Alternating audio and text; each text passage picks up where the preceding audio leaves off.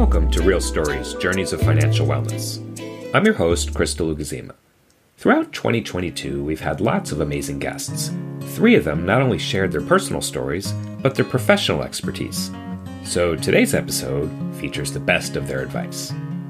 We start with Danny Kofke, who we first met in episode 28. Danny has some advice when it comes to gaining a sense of control with your budget. As a former teacher, he saw some parallels between kindergartners and money.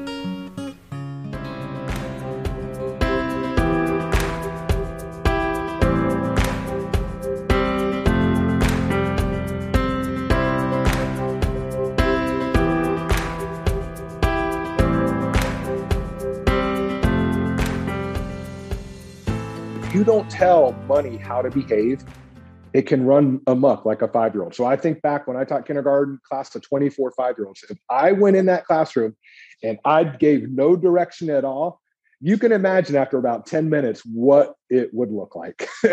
And that's the same thing I have found with money. A lot of times, if we don't give it direction, tell it how to behave, it just runs amok and it just spins. And that's why, I kind of go back to that spending plan and going back to that budget. So then you can tell it, you can analyze, okay, this is where it's going. And then I do encourage you that before the month begins, come up with a spending plan for that next month. So you tell every single dollar, this is where you are going this month. And then a lot of times when you do that, then you're able to even pay yourself first. And a lot of times we pay ourselves last, right? We pay our bills first and everything. And then we have nothing left over after that for our savings. So when you set it aside before and you tell your money how to behave and it's earmarked for specific things, then it tends to go a lot farther. Of course, life can be unpredictable. There are limits to what's in our control. For more on that, we turn to Shannon McClay, founder of the Financial Gym, which provides coaching to people who are working on their financial goals. We spoke to her in episode 24. Sometimes you feel like you get things under control and then issues pop up. So that's most people's financial journey in a nutshell is that, whatever, maybe you just got a pay increase, you got a new job and like, you're doing great. And then all of a sudden, the car needs 4 tires or there's a healthcare emergency or, somebody passed away and you've got to buy a plane ticket to go home in a weekend. And those sort of things, that's like, $1,000 to $2,000 surprises happen all the time. I always say it shouldn't be a surprise. It's the only thing that should be surprising is what kind of emergency is it? Because they pop up all the time. And so you're just kind of like constantly trying to keep everything under control. But there's something's going to pop up at some point. That's the guarantee with finances. Like we have so many clients who we get them to the point of building up an emergency fund. They're so excited. And then an emergency happens, and they're like, well, I don't want to use the emergency fund. We're like, but that's what it's here for. Like there's a reason why it's called an emergency fund. And there's a reason why you need it because these things happen. This is exactly what we're planning for. But it's still hard when it happens because you're like, well, I just wanted to see it keep growing. But those are the other funds. We're like emergency funds meant to be spent. And not on credit cards. That's the point. Is like you have the cash for it. It's not going on a credit card. So how do we strike that balance between establishing control with your money and navigating the realities of life? For that, let's hear from Amanda Clayman, who was our guest in episode 23. Amanda is a financial therapist. The good enough budget, I think if we think of it, first of all, in a sort of nurturing and supportive role, as opposed to like a punitive kind of role, like a budget should be there in the way that I was first describing how I came to it as like, it provides a zone of safety and reliability in terms of your choices. And so if your budget covers the big stuff, like with my budget, I had, a certain amount that was my discretionary amount, which was the amount that I kind of had to pay attention to. Like, think about your good enough budget as sort of covering all of your regular committed expenses and then giving you enough form for the discretionary stuff, the stuff that you need to think about and make decisions about, to give you some direction. But it doesn't necessarily require, in order to serve that function, it doesn't require for it to necessarily have a direction for every single penny ahead of time. So you just need your budget and your expectation of yourself as sort of like the verb to budget as well. So like how you're using this,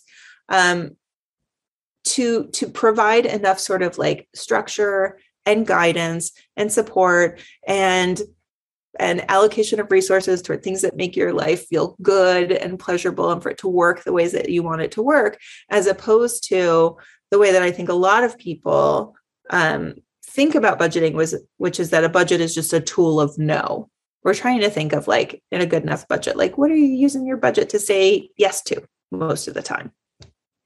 Returning to Danny, let's examine the impact of delayed gratification. It's certainly not easy to focus on the future, but it can have a huge impact.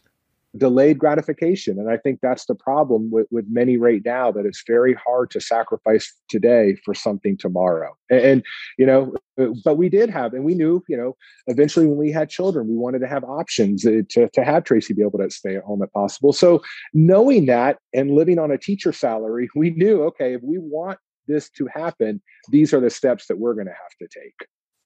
How might one balance the discipline that Danny just spoke of with a reward system? Amanda has an idea about how to effectively treat yourself. I want people to have all the treats. And I want the way that we understand treat to be really like specific. And what I mean by that is, it's not a treat if you feel like you have to defend it after the fact. Like, the best treat is the treat that we put in ahead of time, and that helps us be functional and be happy and all of that, instead of coming from a place of deficit and trying to use treats to catch ourselves up, which I find doesn't work as well, or treating ourselves in a way that's going to be regretted later because it turns out that there's not the money, or the money wasn't put aside for that particular use. So we want to be very careful, because then what happens is that people form if there's a negative financial consequence afterward, what they do is either the lesson is like, I am bad, that I needed this, that need is bad, or that it was wrong of me to use those resources to try to take care of myself. I should just try to push that need away. Trying to create a sense of deserving and giving to ourselves that isn't going to be sort of taken back. As a financial educator, I know how hard it can be to follow my own advice. I'm inspired when I hear others talk about the sacrifices they made on their financial journeys. First, let's hear about Danny's sacrifices. The planning beforehand really helped us. So once again, knowing that kind of that was an idea for us. So when we bought our first home, it was truly a starter home. It was a 2-bedroom, 2-bath house. So we knew, okay, this is the mortgage that we're going to be able to afford eventually if you do stay home. We had one car, that car we bought, the new car, my biggest mistake, but we actually had that car. That was the only car we had for 4 years. So we shared, even when we first moved home, took a couple of years before we had Ava. I would drive Tracy to school, drop her off, go to my job, pick her up in the afternoon. Some days she needed the car. I would ride my bike to work. I was the only teacher parking in the bike rack, right?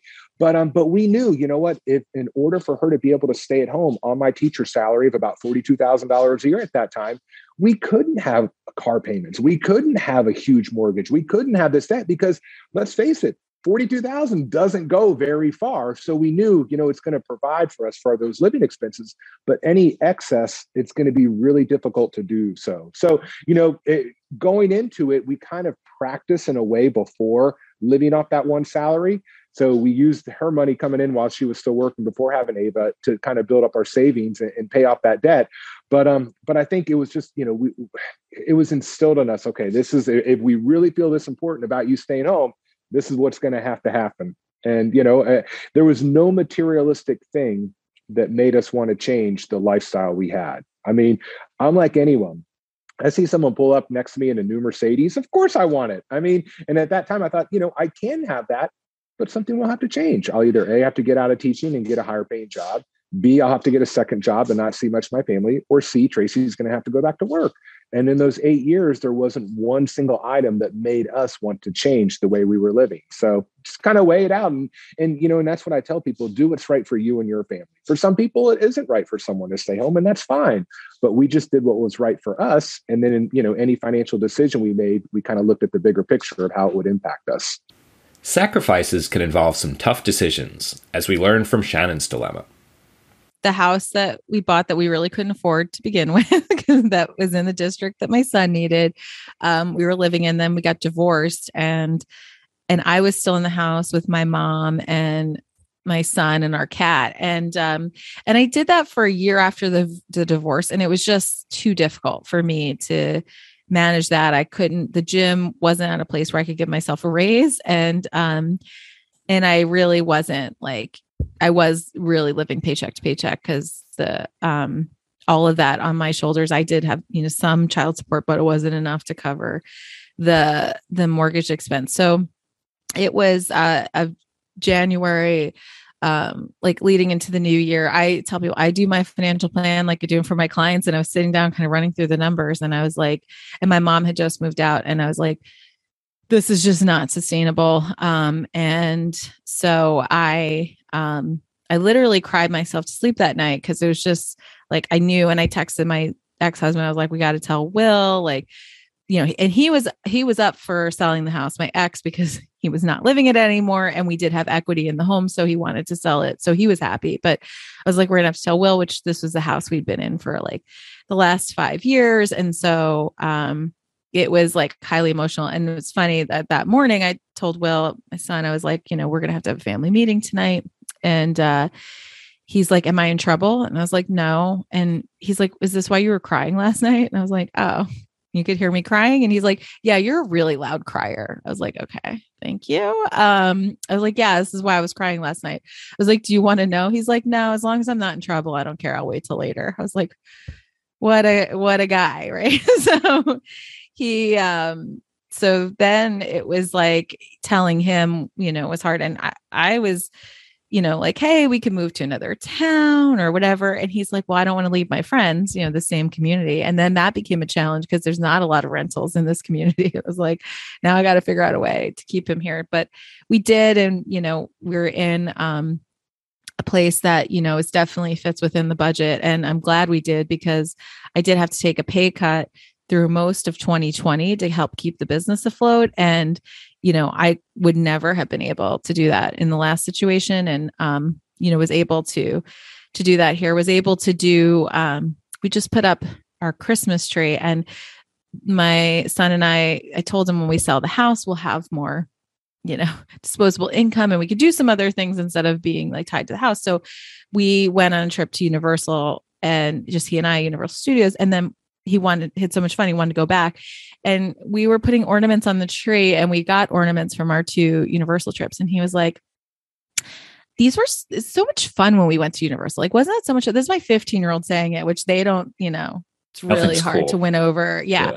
And he was like, wasn't that so much fun? I was like, yeah, it was. And, and those moments were able to happen because I didn't have the expensive home, and we have less, and, we don't need as much as we did. And so, yeah, it was the right choice. Probably should have done it sooner, but, it was everything. I always feel like everything happens at the right time. So, glad we sold it. I don't even know if I'll ever own a home again. I don't think it's for me, but, happy to be a happy renter and, have a rent that's within my ability to pay, even with a pay decrease. One of the goals of this podcast is to normalize conversations about money. Let's learn how Danny practices transparency with his family.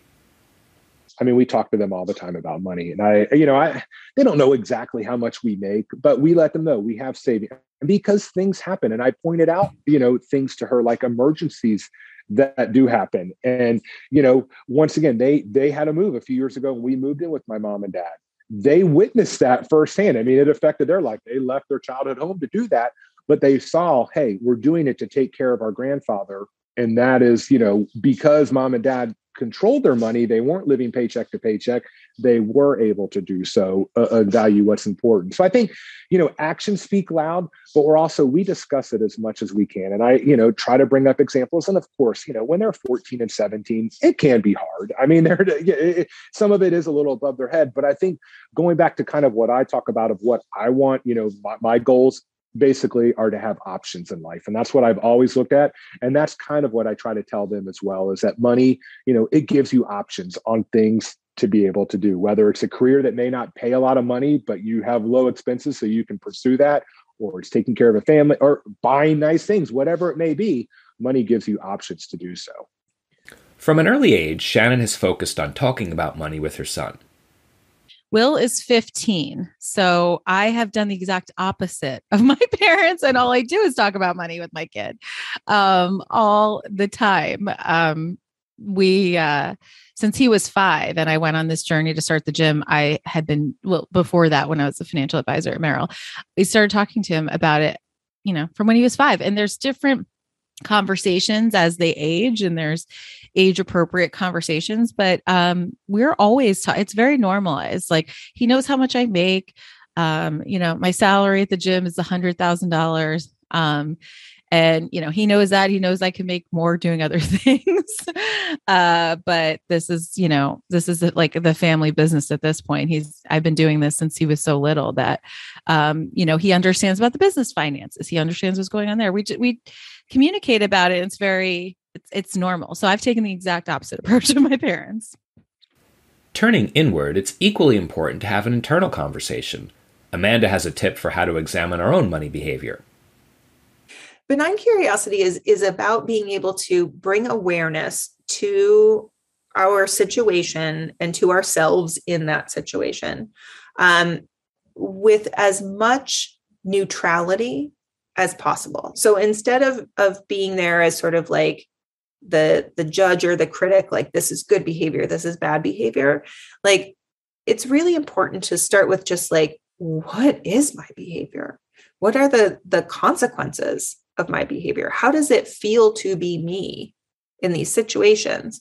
And to just try to get the lay of the land without jumping to, and what am I going to do with this? Or, oh, I've identified a problem. What's my solution to the problem? Like to just make awareness the job, and an attitude of benign, meaning like not hurtful, like neutral to good, to make that kind of curiosity about ourselves our orientation to sort of mapping what is. Amanda is a big believer in awareness and intention. For this reason, she has something to be cautious of when it comes to automated spending. I think automation is awesome for taking things that could be claims on our attention and sort of moving them off to the side so that we're better able to put our attention on the things that need it. I don't think that automation is a good solution to solving the problem of money makes me anxious and I'm just trying to avoid looking at it. So if we look at our money and make sure that we are clear about how much those automated expenses require, and how that fits in the overall context of all of our spending and savings choices. And we've sort of kept the focus on then all the discretionary stuff that we need to figure out. I have zero problem with things being automated, but I think that that's the place where we really need to tell ourselves the truth is like, am I just automating this because I'm scared to look at it? So when is the right time to start looking inward to examine our money habits? Shannon has some thoughts. I always tell myself, do everything exactly the same. What I tell clients is, is the best thing you can do, especially at an early age, is you can really set up a foundation for a great life the earlier you start working on your finances and make financial health a priority. And I saw that when I was at Merrill Lynch, and I was meeting with people who had 250,000 in assets, but that was everything. Like they were at the end of they're at retirement and they're, this is the nest egg and this is it. And they wanted the plan. And a lot of times I did the plan and it was like, they had to keep working for a few more years, or like they really needed some other income and really kind of beef up that fund, or not start taking from it, or not start taking like Social Security. And I would sit across from people who, were 60 something and tell them they had to work more. And that was like telling somebody who just ran a marathon, you've got 5 more miles to go. Like it was very hard conversation to have. And I vowed during those times that I really wanted to get people early on in the marathon running and get them really trained up so that, when they're at mile 15, I can tell them they could take their foot off the gas, that because they worked on it from an early age and they've prioritized it, they have so many more choices as they get down the road, because, you just don't know how long. Like, I mean, for me, I was always like, I'll work forever, but I'm like, maybe I'll get to 60 and not want to keep working, and it's a horrible place to be in, to have to work when you don't want to work. So, it's really like prioritizing that. And that's really been my focus on the work with my clients and our clients, is like, the important thing is you could change your financial health at any age. I just want to be very clear about that. It doesn't matter how old you are. You can change your financial health, but changing it from an early age, the compounding and the effects are extreme. As we consider our financial goals, many people strive to improve their credit score, but it's easy to take things too far. Amanda discusses if it's a good idea to chase the perfect credit score. I think that that's, again, one of the ways that kind of like, it's sort of like a version of, people loving like personality quizzes and personality types and things like that. Like we love to look in a mirror and feel like the thing that we see in the mirror is something that we value about ourselves. And when people, I think that credit scores play very easily into that very human tendency. So like, if we see that we have a high credit score, that feels really validating in the sense of like, yes, it's super useful to have a good credit score. There are some very real world advantages that come from it. At the same time, looking at that as a sense of like, that means I'm okay. That means I'm a good person. That means I'm responsible. And being more attuned to that external image of ourselves versus like, how is my financial life really feeling for me? Would it make more sense for me to, for example, like, is carrying a balance on a credit card something that strategically makes sense in my life, but I would be afraid to do it because I'm afraid it's going to knock my credit score? I just encourage people to really stay focused on their own sort of metrics for understanding how these different tools can work in their lives, even if it gives you kind of a temporary ding on your credit score. If it works for you, that's the most important thing. It's so easy to compare ourselves to others, but in the end, it's important to celebrate our uniqueness, as Amanda expands upon. So I used to say this all the time in the beginning of my workshops, because I would just need to flag for people, like, there are very specific ways that we talk about and don't talk about money in polite society, if you will. And in these workshops, inevitably what would happen is that somebody would say a number for something. They would say how much their rent is. They would say how much their student loan is. They would talk about how much they had in savings. And I could look at the faces, and everybody in the room would put themselves on one side or other of that number, of either having more or less, and going like, is their number the right number? Is my number not the right number? And like, the idea, and humans very naturally kind of want to sort themselves socially. So we're never going to stop this. So I would try to at least like sort of normalize it, if you will, by just acknowledging that we're all different. And that sort of feeling of like, oh, maybe theirs is the right way and mine is the wrong way is a way, like, sometimes that's useful information, but most of the time we really do want to just kind of go like, that's a reaction that I have. It's not necessarily the reality. Because like, some person might have a really low rent, but they might also have a huge student loan. and you're only getting one piece of the data. So we have to kind of like remind ourselves not to overinterpret the things that we know and step away from the idea of sort of like how we'd like to put ourselves relative to that person. We're all different. So yes, we are all unique, especially when it comes to our numbers. But that doesn't mean we don't have a lot in common, as Shannon tells us. People have a lot of fear and shame around their finances. There's a lot of like taboo-ness around money, and people are just walking around with, too much shame unnecessarily for whatever they look like financially. And it was just really important for me to share like what, finances look like and decisions, and to understand, for people to understand, like it's all, it's normal, it's fixable, to be approachable. I mean, we've worked with over 10,000 plus clients now at this point. I always say the problems are the same, the zeros are different. I mean, there's the same challenges as somebody making $700,000 as somebody making 40. I mean, different degrees, but, very similar challenges. We're more alike than different when it comes to finances.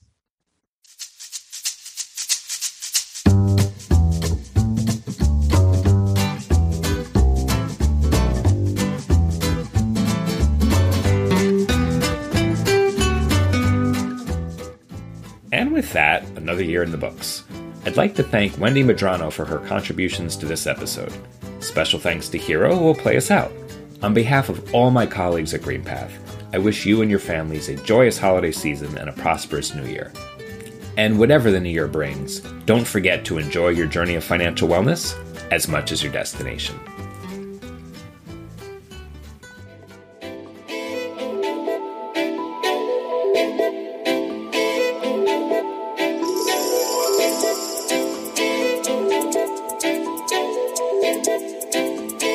Welcome back, Hero.